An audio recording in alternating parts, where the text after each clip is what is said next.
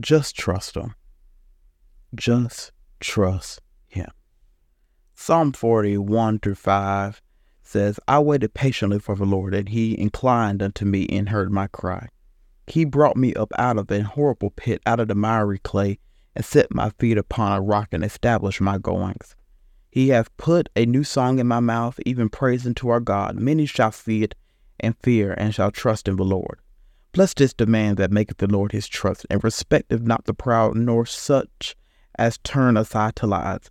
Many, O Lord my God, are thy wonderful works which thou hast done, and thy thoughts which are to us word, they cannot be reckoned up in order unto thee. If I would declare and speak of them, they are more than can be numbered. Just trust God. He is your help. He is your strength. He is your everything. He will put a new song in your mouth.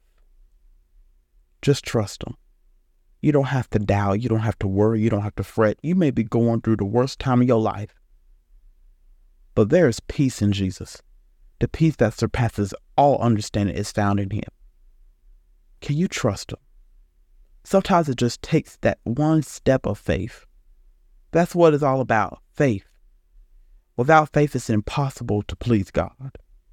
So will you take that step of faith today? Will you trust God? Will you trust him with your life?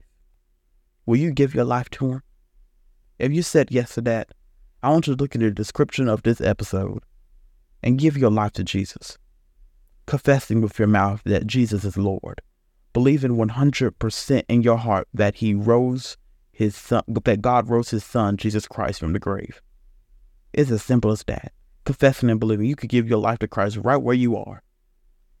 God is no respecter of persons. He loves you. He doesn't want any to perish, but for all to come to repentance.